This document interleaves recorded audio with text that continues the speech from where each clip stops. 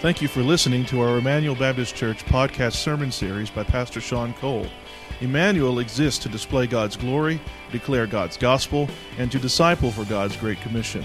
If you have any questions about this message or would like more information about our church, you can visit our website at www.ebc-online.org. Now here's Pastor Sean. If we could bring the house lights up, that would be great.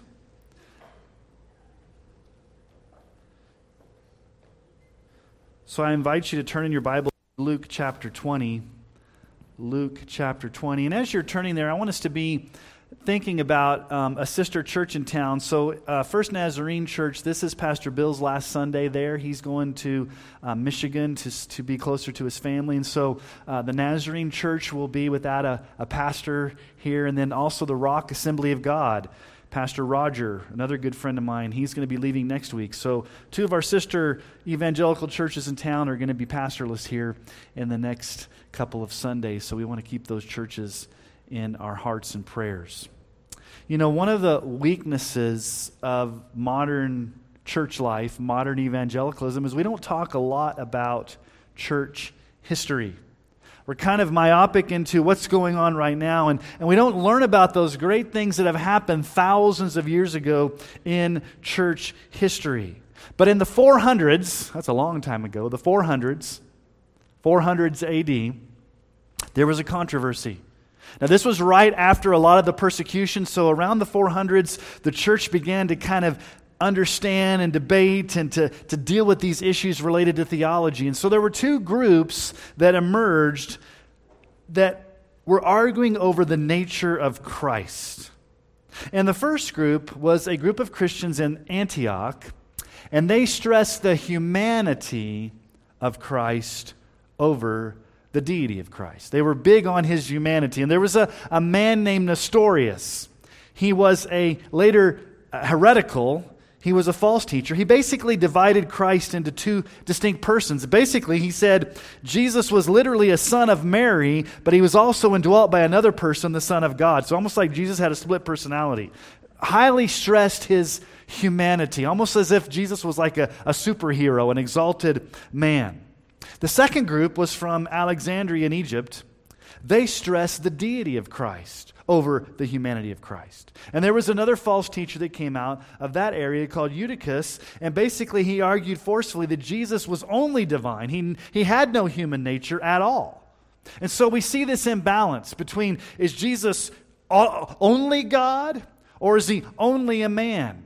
And so what happened in 451 AD, pastors and theologians and leaders from all over the world met in the city of Chalcedon. Some people call it Chalcedon, but I'm not a Chalcedon, I'm a Chalcedon. That's the way I pronounce it. They met in the city of Chalcedon, and they drafted one of the most important early creeds of the Christian church. It's called the Chalcedonian Creed, the Creed of Chalcedon. And it makes a statement about the deity and humanity of Christ. And so let me read to you from the Chalcedonian Creed. It says, "We teach men to confess one and the same Son, our Lord Jesus Christ, the same perfect in Godhead and also perfect in manhood, truly God and truly man, one and the same Christ, Son, Lord, only begotten, to be acknowledged in two natures, without confusion, without change, without division, without separation." This was a very significant creed in the early church that really put to rest these differences and actually false teachings about who Jesus was, these major heresies. And so basically, here's the bottom line of the Chalcedonian Creed. Christ is fully and truly man, and Christ is fully and truly God in the same person, Jesus Christ, at the same time. Now, we don't recite the Chalcedonian Creed. When was the last time in church you recited the Chalcedonian Creed? We're more familiar with maybe the Nicene Creed or the Apostles' Creed. Now, why do I bring up the Chalcedonian Creed? It teaches something very fundamental: the full deity of Christ and the full humanity of Christ. Now, we can say, well, that's a creed. That's something that humans made up. Yes, creeds are not on the level with the Bible. The Bible is the sole authority. But in our passage today, Jesus affirms this about himself. And he takes it from an Old Testament passage, Psalm 110. I want you to think about what we've seen the past few months in Luke's gospel. I know we've been traveling through chapters 18 and 19 and 20. Back in chapter 18, remember the blind beggar, Bartimaeus? What did he cry out to Jesus? Son of David, save me. Son of David. And then in chapter 19, what does Jesus do? Jesus rides, excuse me, that's why I brought water up here. Jesus rides into Jerusalem on Palm Sunday. You remember on Palm Sunday, he rides into Jerusalem on a colt, and the people began to wave palm branches. And what do they cry out to Jesus? Blessed is the King who comes in the name of the Lord, the King. And then Jesus cleanses the temple in righteous anger. And the religious leaders challenge his authority, and they say, Jesus, who gives you the authority to do this? And Jesus doesn't answer their question, because Jesus has all authority to do whatever Jesus wants to do. And then he tells the parable of the wicked tenants and how the wicked tenants mistreated the beloved Son. And this was a prophecy of what was just going to happen a few days later when the Pharisees and the religious leaders are going to hand Jesus over to Pontius Pilate to be crucified, the beloved Son. And then last week, the Sadducees pulled Jesus aside. They asked him that trick question about marriage in heaven. Are you going to be married to 7 different wives and all these different things? So in Luke chapter 18 through 20, Luke has revealed to us that Jesus is the Son of David. He's the blessed King of Israel. He's the one with authority. He's the beloved Son, and he's the resurrection and the life. I want you to remember those terms for Jesus that Luke has been just kind of driving home the point. He's the Son of David. He's the King of Israel. He's the beloved Son. He's the one with all authority. Now, in these past few chapters, it seems like everybody's asking Jesus questions. Question after question. They're bombarding Jesus with questions. They're giving him trick questions. They're trying to trip him up. Question after question after question. The religious leaders are just barraging Jesus with questions. But now, the time is over. It's Jesus' turn to ask a question. The greatest question. Now, it's a very important question that Jesus asks, and this is not the first time he's asked this question. Back in Luke chapter 9, verse 18, privately when he had his disciples together, now it happened that as he was praying alone, the disciples were there with him, and he asked them, who do the crowds say I am? This was a private conversation, just with his disciples. Who do people say that I am? The ultimate question, who do people say that I am? But now, the scene has shifted. Jesus is in the temple. Remember, this is just days leading up to his crucifixion. He's in the temple in Jerusalem teaching, and he gathers these religious leaders together, and he asks them a question. It's almost like a riddle that they can't quite figure it out. And it's the same question he asks the disciples earlier. Who do you say that I am? That's the greatest question that all of us are going to be faced with. Who is Jesus? So let's pick up in Luke chapter 20 and see the words of Jesus. And we're going to go back to verse 39, where after Jesus answered the question we saw last week about the resurrection, let's pick up in verse 39. Then some of the scribes answered, Teacher, you've spoken well. Verse 40, for they no longer dared to ask him any question. But he said to them, how can they say that the Christ is David's son? For David himself says in the book of Psalms, the Lord said to my Lord, sit at my right hand until I make your enemies your footstool. David thus calls him Lord, so how is he his son? Short passage of Scripture, but in verse 40, they're done asking Jesus questions. They've tried to trip him up. He's bested them at every turn. They're done. It's time for Jesus to stop all mouths and for Jesus to turn around and say, the time is done for you guys to ask questions. It's my turn to ask a question. Romans 3:19 says this, now we know that whenever the law says, it speaks to those who are under the law, so that every mouth may be stopped and the whole world may be held accountable to God. Every mouth may be stopped. I like what Martin Lloyd-Jones says about this verse. He says, how do you know whether someone is a Christian? The answer is that his or her mouth is shut. Jesus gets the last word. Jesus' opinion is the one that counts. Jesus gets to ask the questions. Our mouths are shut, and it's his turn to turn and say, guys, stop asking me questions. It's my turn to ask you the ultimate question. And here's the question. It may seem a little strange to you and me, but remember, these are the religious leaders who knew their Old Testament. So, verse 41, he said to them, how can they say that the Christ is David's son? Now, Jesus is going to answer this by quoting Psalm 110. Now, you need to know something about Psalm 110. It is the most quoted Old Testament passage in the New Testament. 33 times. There's no other Old Testament passage quoted more often in the New Testament than Psalm 110. So this is a very important psalm. Psalm 110. Now, Psalm 110 is a coronation hymn. It's a hymn in the Old Testament that was used when God was going to install an earthly king on the throne, like David. So the Lord is going to install a king on the throne of Israel.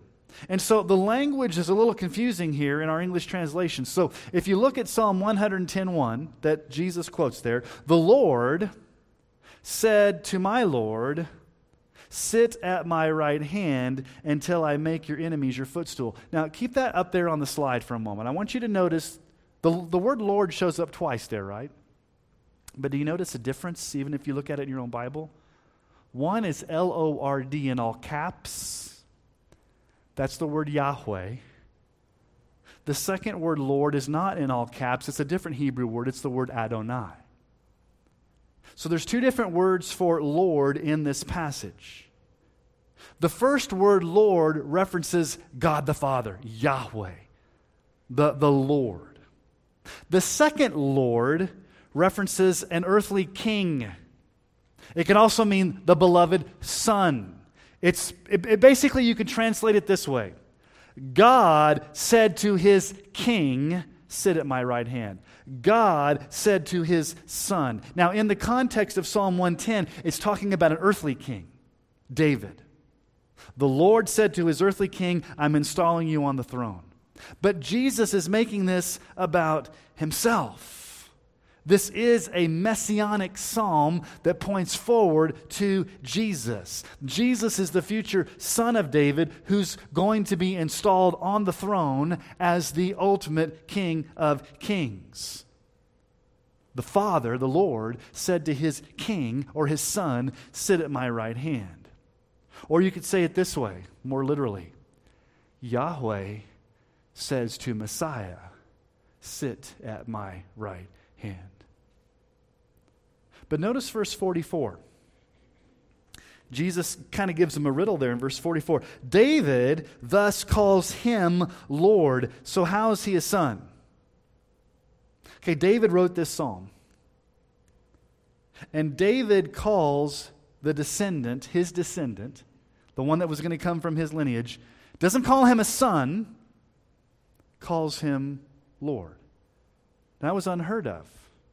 That would have been very confusing to these Pharisees, these religious leaders, because yes, they understood that the Messiah would come from the lineage of David and that the Messiah would be quote-unquote David's son. But why doesn't David call him my son? David calls him my Lord.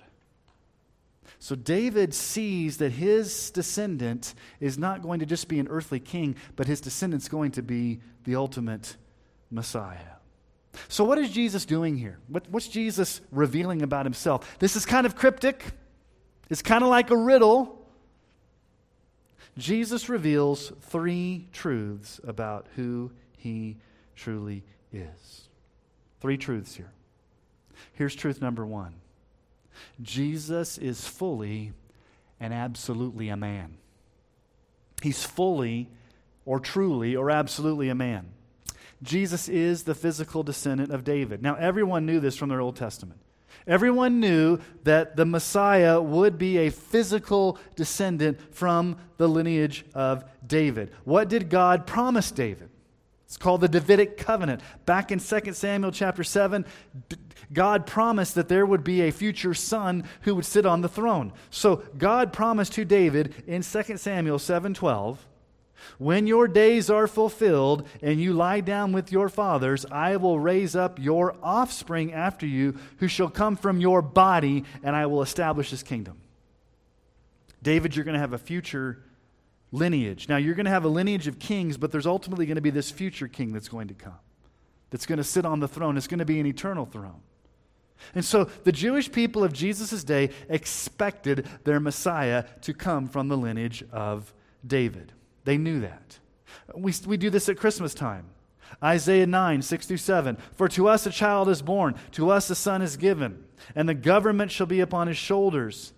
And his name shall be called Wonderful Counselor, Mighty God, Everlasting Father, Prince of Peace. Of the increase of his government and of his peace there will be no end. And on the throne of David and over his kingdom, to establish it and to uphold it with justice and with righteousness from this time forth and forevermore. The zeal of the Lord of hosts will do this. Baby Jesus being born in Bethlehem is going to be from the lineage of David. The government's going to be on his shoulders. He's going to be an earthly descendant. Ezekiel 34:23. And I will set up over them one shepherd, my servant David, and he shall feed them. He shall feed them and be their shepherd. One shepherd, David. Now, this is written hundreds of years after David has died.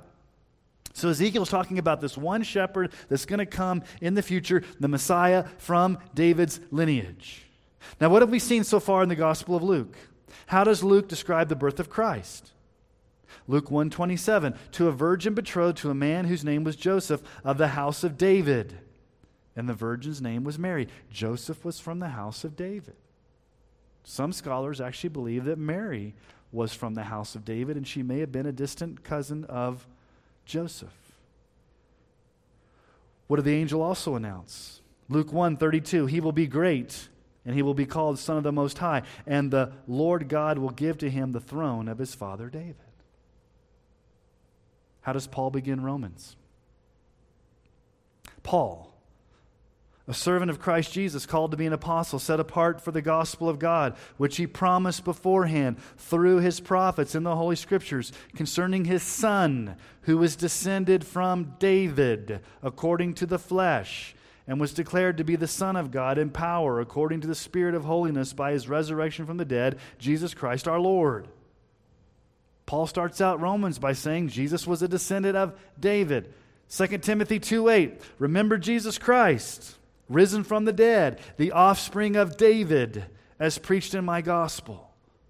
And how does the book of Revelation end? How does Jesus describe his second coming? How does Jesus describe himself in the book of Revelation? Revelation 22:16, I, Jesus, have sent my angel to testify to you about these things for the churches. I am the root and descendant of David, the bright and morning star.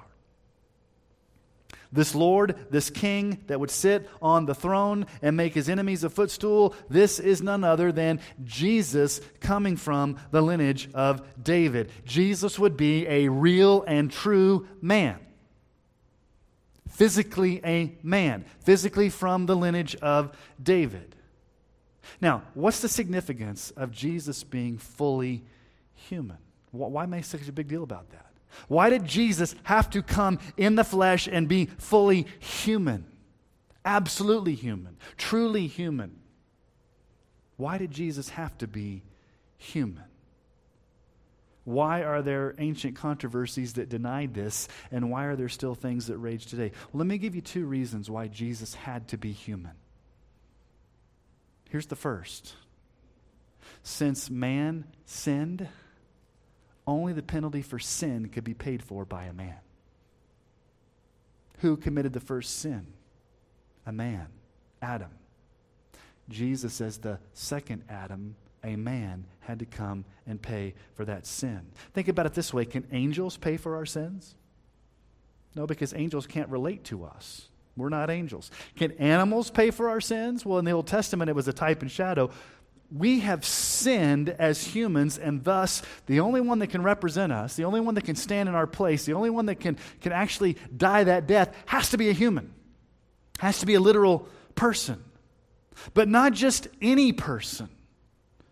The human that has to die has to be sinless, has to be perfect, has to be the spotless Lamb of God. The book of Hebrews teaches a lot about Jesus being fully human and coming to die for our sins as a man. Hebrews 2:14. Since therefore the children share in flesh and blood, he himself likewise partook of the same things. What did Jesus partake of? Flesh and blood. Why? That through death he might destroy the one who has the power of death, that is the devil. Jesus assumed our flesh so that he could die on the cross to pay for our sins. Hebrews 2:17.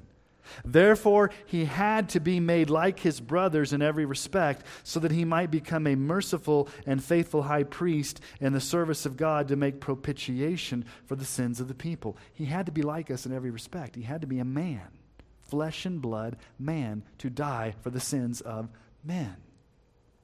Hebrews 7:26, for it was indeed fitting that we should have such a high priest, holy, innocent, unstained, separated from sinners, and exalted above the heavens. Not just a mere man, but a sinless man. So that's the first reason. We have sinned, humans, and only a human can come and pay the penalty for the sins that we committed. It had to be a human. But second, Jesus can sympathize with our weaknesses and help us in times of need. This baffles me. Jesus sympathizes with you. Do you know that Jesus got hungry? Jesus cried at a funeral. Jesus got tired. Jesus grieved just like you and I do. Hebrews 2:18. For because he himself has suffered when tempted, he's able to help those who are being tempted. That's a discussion for another time. Jesus was tempted from without, not from within, because he was sinless, but he knows what you're going through when you receive temptations. Hebrews 4:15 and 16. We do not have a high priest who's unable to sympathize with our weaknesses, but one who in every respect has been tempted as we are, yet without sin. Let us then with confidence draw near to the throne of grace, that we may receive mercy and find grace to help in time of need. Jesus knows exactly what you're going through. And because he knows exactly what you're going through, he gives you permission to draw near and get that help. For you to say, Jesus, I need your help. And Jesus doesn't say, you know what? I have no idea what you're talking about. I have no idea what you're going through. It's foreign to me. No, Jesus says, I know exactly what you're going through because I went through it myself. I know what it's like to experience the death of a loved one. I know what it's like to be in a painful, cruel, dark world with all of the sin. I know what it's like. And you know what? I'm there for you. So come and give all your problems to me because I can relate to you and I can help you in your time of weakness, and I died for you as a man. And the ultimate issue is that Jesus is the one mediator between sinful men and a holy God. Listen to how Paul describes Jesus in 1 Timothy 2:5-6. For there's one God, and there's one mediator between God and men, the man, Christ Jesus. The man, Christ Jesus, who gave himself as a ransom for all, which is the testimony given at the proper time. Jesus is the man, the sinless man. Jesus is fully and absolutely man. So that's truth number one. Jesus coming from the lineage of David means that Jesus is fully and absolutely man. He is literally man. But here's the second truth. Truth number two. Jesus is fully and absolutely God. He's fully and truly man, and he's fully and truly God in the same person, without division, without distinction. There it is in verse 44. David thus calls him Lord, so how is he his son? his Son. Now, the word Lord there, what I've said all along, can mean king or beloved son. So this is more than just Jesus is a mere physical descendant of David, a man. Jesus takes it one step further and says, listen, what David's arguing from Psalm 110 is that I'm more than just a mere man. Yes, I'm a physical descendant of David. I am fully man, but I'm going beyond that. I'm also God in the flesh. That's why David didn't call me a son, he called me Lord, because I am Lord. So what's the significance of Christ being absolutely God? It's important that Jesus be absolutely and fully man. It's also important for Jesus to be absolutely and fully God. Now, we may not be able to wrap our minds around the fact that in the one person of Christ, he is fully and absolutely man, and he's fully and absolutely God. It's kind of like the Trinity. We may not fully understand it, but we've got to believe it. But what's the significance of Jesus being fully God? Let me give you two reasons as well why it's important that Jesus is fully God. First, Jesus was the only one who could offer a sacrifice of infinite value. Yes, a man had to pay for man. And yes, Jesus was sinless, but Jesus was the only one who could offer himself as the one of eternal, infinite value. Think about how worthless and how bankrupt and how spiritually depraved we are. We could never, as humans, offer an acceptable sacrifice to God that would be of any value. Even in a million years, if we tried to pay for our sins, if we tried to do the greatest thing for God, it would not have infinite value because we are mere people. So yes, someone could die in your place, but that's just a mere person. You need a man to die in your place, but not just any old man. You need Jesus, who is fully man and fully God, because his sacrifice is of infinite value. Because what's the wages of sin? Romans 6:23. The wages of sin is death, but the free gift of God is eternal life in Christ Jesus our Lord. God has to punish sin by death. And the only way that death or that sin can be paid for is by the death of Christ, who has infinite, eternal value. Only Jesus, as fully God and fully man, can die in our place and give that infinite value that none of us could ever offer God. But here's something second, and it kind of is tied into it. I know we've been singing about it, and some of your growth groups have been talking about it this morning. Here's the second reason. Jesus was the only one worthy to bear the wrath of God in our place. No mere man can take God's wrath and satisfy it and turn it away so that you can be forgiven. No mere man can do that. Now, Jesus in his flesh did take on God's wrath, but he could only do that because he was fully God. He's the only one that could take that justice, that wrath. Now, here's the thing you need to think about. I want you to think deeply about this. There will be humans who bear God's wrath in hell. There will be humans who can endure God's wrath in hell. But there's no human who can endure God's wrath in such a way to turn it away and bring forgiveness the way that Jesus did. So you're only going to experience the wrath of God in one of two ways. Either you're going to experience it in hell for eternity, or you're going to experience it through Christ, who took it for you, and he took it away and forgave you and liberated you through that. I came across an interesting psalm, and I was thinking about this. Psalm 49, 7-9. Truly no man can ransom another or give to God the price of his life. For the ransom of their life is costly and can never suffice, that he should live on forever and never see the pit. No man can ransom another. No man can give his life as a price for God. Well, wait a minute. Yeah, no mere human man can give your life as a ransom for God, but a man can. Only if his name is Jesus, and he's fully God and fully man. Listen to John Stott. This is a great quote in his book, The Cross of Christ. He talks about what sin is and what substitution on the cross is. Here's what he said. The essence of sin is this. What's the essence of sin? The essence of sin is man substituting himself for God, while the essence of salvation is God substituting himself for man. Man asserts himself against God, puts himself where only God deserves to be, but God sacrifices himself for man and puts himself where only man deserves to be. Man claims prerogatives that belong to God alone. God accepts the penalties that belong to man alone.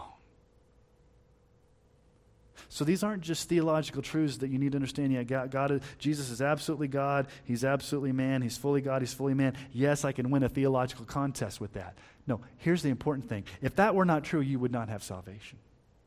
You would not go to heaven. You would not have your sins forgiven.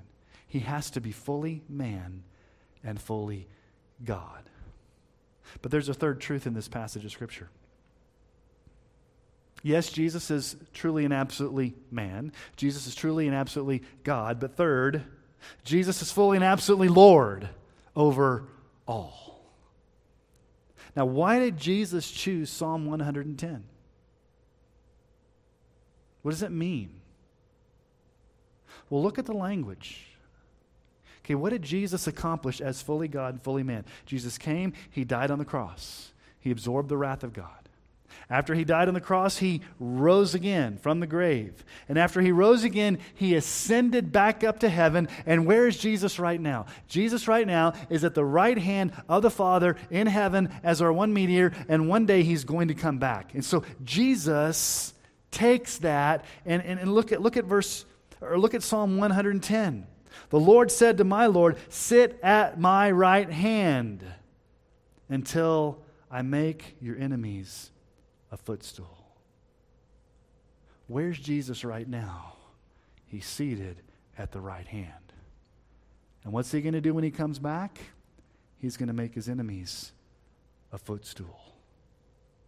Being at the right hand of God represents power, honor, all authority. Jesus has been exalted to the right hand. It's as if after Jesus died on the cross and rose again, the Father said to Jesus, his Son, come back up here and sit down where you're supposed to sit down. And you have all authority and power. And one day I'm going to send you back and you're going to make all your enemies your footstool. The Lord said to my Lord, sit at my right hand. Where's Jesus right now? He's seated at the right hand. Ephesians 1, 20 through 23. The power that he worked in Christ when he raised him from the dead and seated him at his right hand in the heavenly places, far above all rule and authority and power and dominion, and above every name that's named, not only in this age but also in the one to come. And he put all things under his feet and gave him his head over all things to the church, who is his body, the fullness of him who fills all in all. Jesus has all authority at the right hand of the Father. Philippians 2, 9 through 11. Therefore God has highly exalted him and bestowed upon him the name that's above every name, so that at the name of Jesus every knee should bow in heaven and on earth and under the earth, and every tongue confess that Christ Jesus is Lord, to the glory of God the Father. Now the writer of Hebrews in Hebrews 2 chapter 9 wraps all of these truths we've talked about together into one verse. I love it when that happens. Hebrews 2, 9. But we see him who for a little while was made lower than the angels, namely Jesus, crowned with glory and honor because of his suffering of death, so by the grace of God he might taste death for everyone. A little while Jesus was made lower than the angels. In other words, he was fully man. For a little while he was made lower than the angels. He was a man. But he tasted death. He was fully God. He could absorb the wrath of God as fully God. But then where is he now? He's crowned with glory and honor at the right hand of the Father. I said Psalm 110 is the most quoted Old Testament passage in the New Testament. So what do you think Peter does on Pentecost, the first Christian sermon? What do you think he stands up and preaches from? Peter's going to stand up and preach from Psalm 110. Listen to what Peter preaches at Pentecost in Acts chapter 2, verses 34 and 39. For David did not ascend into the heavens, but he himself says, the Lord said to my Lord, sit at my right hand until I make all your enemies your footstool. That's how Peter ends his sermon, by quoting Psalm 110. And then notice what he says. Let all the house of Israel therefore know for certain that God has made him both Lord and Christ, this Jesus whom you crucified. Now when they heard this, they were cut to the heart and said to Peter and the rest of the apostles, brothers, what shall we do? And Peter said to them, repent and be baptized every one of you in the name of Jesus Christ for the forgiveness of your sins, and you'll receive the gift of the Holy Spirit. For the promise is for you and for your children and for all who are far off, everyone whom the Lord our God calls to himself. Peter says, listen, Jesus has been exalted. This Jesus whom you crucified, this Jesus whom you put to death, he's been exalted to the right hand of God. He's the one that David talked about, who's seated there, and he's going to make his enemies a footstool. And these Jewish leaders, these people that are hearing it, they're cut to the heart. They're under intense conviction. They're in anguish over their sin, and they cry out, what should we do? We're broken here because we see for the very first time this Christ whom we've crucified. He's Lord above all. What do we do? And Peter says, you need to repent. You need to repent and place all of your trust in this Jesus. And that's the same response that you should have. What do you do? What do you do with this Jesus who's absolutely God, absolutely man, and absolutely Lord of all? What do you do? The only response worthy of the Lord is you too repent and believe. You too submit your life to this Christ. You rest in him. You receive him. You bow before him. My favorite passage of Scripture is Hebrews 12:2. Looking to Jesus, the founder and perfecter of our faith, who for the joy that was set before him endured the cross, despising the shame, and is seated at the right hand of the throne of God. Jesus is the founder of our faith. He's the perfecter of our faith. He went to the cross. He endured God's wrath as fully God, as fully man, and now he's seated at the right hand. And what does the writer of Hebrews tell us to do? Fix your eyes on Jesus. Keep looking to Jesus. Don't look at yourself. Don't look at your circumstances. Don't look at the world. Look to Jesus. Have your eyes singularly gazed on Jesus. We trust in him. We look to him. We rest in him. We fall on our knees before him. Why? Because he's King of Kings. He's Lord of Lords. He's absolutely and fully man. He's absolutely and fully God. And he's absolutely Lord of all. And one day he will come back and make all of his enemies his footstool. Because he's the only one worthy to do that. So as we celebrate the Lord's Supper this morning, I just have us to do one thing. Let's do what the writer of Hebrews tells us to do. As we take the supper this morning, let us fix our eyes on Jesus.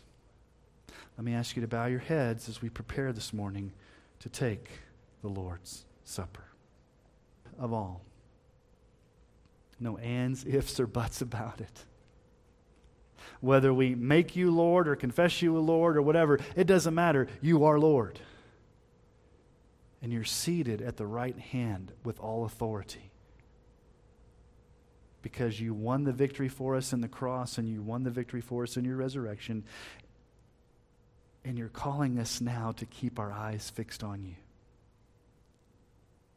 Lord, there's so many places we can look to find significance, to find meaning, to find purpose, to find satisfaction. Lord, we look in so many different places, but we fail to look to you. Oh, Lord Jesus, as we take the Lord's Supper this morning, would we look to you? Would we celebrate you? Would we honor you? You are the only one worthy of our gaze, of our attention, of our affections, of our love, of our devotion. May this just be a sweet time together as a church family where we just can come together around your table and fix our eyes upon you, the author and finisher of our faith. Jesus, thank you for starting our faith, and thank you for promising to finish our faith. We love you and we honor you. It's in your name that we pray these things. Amen. First thing to do is take